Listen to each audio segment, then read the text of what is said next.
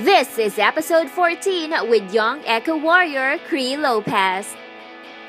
Mabuhay and welcome to the Best of You podcast. Each week, we give you an inspirational person or message designed to empower you to go further faster. My name is Jessie, and this is another day to inspire all Filipinos around the world. So what are we waiting for? Let's get this started.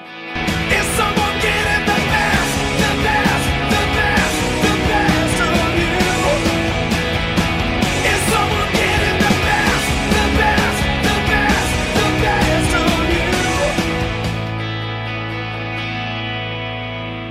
you? Making a difference while making a profit. That is what we learned on the first part of our interview with Cree Reyes Lopez. Through her initiative, she was able to help the disadvantaged Filipino youth and the environment by promoting the use of natural and biodegradable products. Cree is also a young mother of two, which reflects her character of being a caring person. On the second part of this interview, we will get to know more about Cree and the funny side of her. Let's listen to her inspiring story with Mike.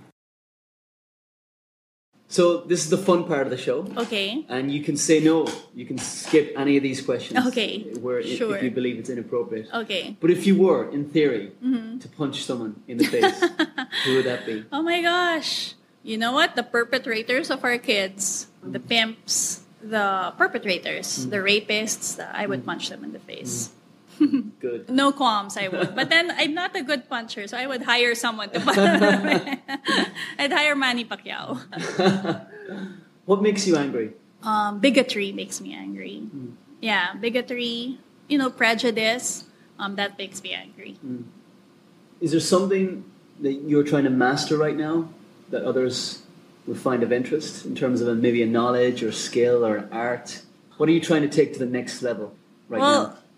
Right now, our business is growing, so I'm trying to be a better business leader, which is tough because over the years, I've become more creative but then I'm an engineer. So, yeah, that's what I'm trying to do now. I always look to books, I look to people to kind of develop whatever I want to develop. So that's what I'm focusing on now, or at least I will after my maternity leave, is really trying to become a better leader for this organization.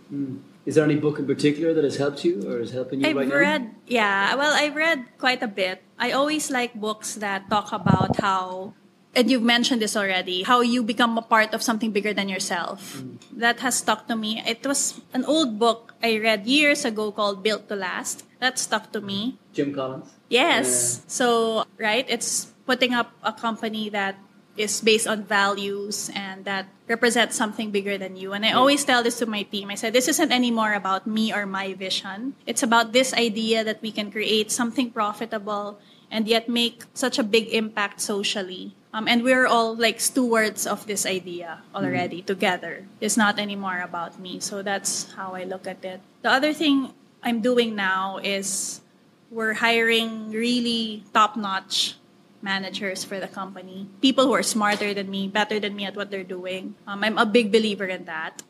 But I'm also intimidated by the situation because, oh no, here are people better than me. How do I lead them? So that's why I have to kind of go back to the books and see how to do this. No, I appreciate the vulnerability in terms of realizing that the more you grow, you become the biggest obstacle to the growth of the organization. And I really try to get rid of my ego, and I always tell that to my managers. I have no ego, so it's okay with me if you would rather report to this person than I do, and things like that. Yeah. Has there anything, if you just take this year, or you can answer it in whatever time frame you choose, but anything that has surprised you about yourself on the journey? Well, I've grown so much since 7 years ago. I'm a lot more confrontational. I used to practice when I had to talk to a kid and reprimand her. I used to practice in the bathroom the night before because it was just so difficult for me. And now it's like I could do it with my eyes closed. So I guess I'm surprised with how far I've grown over the 7 years. And I guess it goes to show, and this is your mantra, that people can really become better versions of themselves. It's incredible. Just by, practicing and keeping at it. I appreciate that. Thank you. So the next section is productivity. Okay. And as an engineer, I expect lots of productivity Oh God. hits. Yeah. But for you personally, and you can, but I'll maybe just ask you to highlight one, or you can pick two. But is there a productivity habit that you practice that others would benefit from? Trying to be on time, punctuality. I mean, it's something minor, but something major as well. Let's see. I'm very OC, obsessive compulsive. So yeah, that's one thing I guess other people will benefit from me as a leader. I don't know. I really try to both micromanage and macromanage at the same time. So try to be detailed, but also try to see the big picture at the same time. So I think, and that's a skill that maybe is more important for leaders. Yeah. So that's what I try to be. I don't claim it. Yeah. The kind of follow-up question for that is in terms of, because I believe the most powerful word in productivity is the word no. So for you, could you say, I'm sure, something or someone that you have had to say no to, or some distractions that you have to say no to, that has helped you the most? Well, I don't know if this is a right answer, but being hard on the managers in the office. So meaning maybe letting go of them when they're not being productive, or giving honest performance appraisals. It's not necessarily saying no, but it's more being honest and keeping it real and letting them know you're not hitting the mark. It's very difficult, especially for us Filipinos, to do that. And I think that has helped us a lot in the company. Was that your question? Sorry, what was the question again? No, say no. Yeah. And this is a great answer because I guess if I'm hearing from you correctly, it's culturally acceptable to tolerate mediocrity. Yes, Or we are tolerate- toxic pleasers. So so we always wanna be nice and say yes all the time. So it's not culturally for us. I think for you guys, it's easy to say, you're not doing your work properly. Here, it's not. So I take it as a feat for us to be able to do it. At least for me to be able to do it to my direct reports, and then hopefully it'll cascade down. Yeah, no, I appreciate that. And I remember you actually triggering some advice. One of the worst things a leader can do is to keep the wrong people in the organization. Yes. And because sometimes a leader's inaction speaks louder than any words or action they take. I didn't share this in the script, but it was a question I was asked last night. Okay. And I can answer it as well. But it was a good friend of mine who asked me, because I really believe that the private victory comes before the public victory. So the public victory is, look how successful Messi Bessie is. Look at the young adults that it's impacting positively. But I know for sure there's been many, many private victories behind the scenes when no one is looking that you had to go through to get that public success, public victories. Is there, if you want to look back on this year or on the journey, is there a particular private victory? This is the battle in your own minds that this helped you the most over? Well, it's hard to just pinpoint one, but we have so many milestones that I consider private victories. Like when we got a college to partner with, I mean, we all cried when that happened, so we couldn't believe it could happen. When we had our first batch of college scholars. And then the second, that was such a big victory for me, because if there's a second batch, it means it's working. When we have our high school, like we have this one guy named Edwin who had no hopes for himself, and frankly, all of us weren't sure as well how far he could go. We made him take the high school diploma equivalency test here 2 years ago, and we failed. And we weren't surprised that he did, so we tried again. And this time he passed. And we only found out last month, I think, or 2 months ago. And everyone was weeping because we couldn't believe it. So that's a little private victory. Yeah. Nobody knows about it, and we all couldn't believe it. Yeah. Those little milestones are private victories for us. No, excellent. I love that. Yeah. So the last section of the show, I've got 3 more questions for you. Okay. And this question is on the Philippines Okay. and the Filipino people. Okay. And both here and around the world, Okay. OFWs. What is your dream for this country and its people? Well, my dream first is for the government to shape up. I mean, I don't want to put the blame on them a lot. I'm a big believer in we have to do our part as well. But after 7 years of running a business, I still have to say that the most frustrating part of my work is dealing with the government.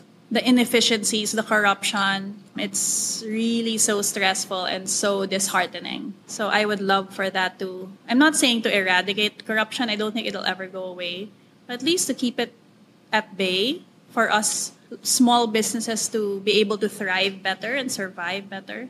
And then my hope for the Philippines too, I heard we're at the forefront of this whole social entrepreneurship thing, which is great. And I hope that in time, you can't even tell a business from a foundation. That's my dream for the world, right? That you can't tell which, and it's happening already. I mean, you see all these forward-thinking companies, and you don't know anymore if they're a foundation or a business. And that's where I'd want everyone to go. So moving away from traditional philanthropy and into social entrepreneurism. Yeah, and even from the typical profit maximizing corporation to really companies that are heavy in trying to become more impactful. Fantastic.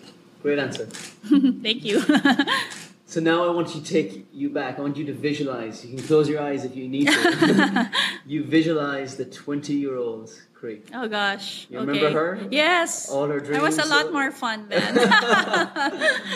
If you were and to go back to her, just to speak to her for 5 minutes, what would you say to her? I would say keep partying, enjoy it. I would say not to worry too much because I think on the outside, at least at that time, although I was very, I was like a party girl and fun loving and all that, I was always so worried about what I was gonna do to a fault.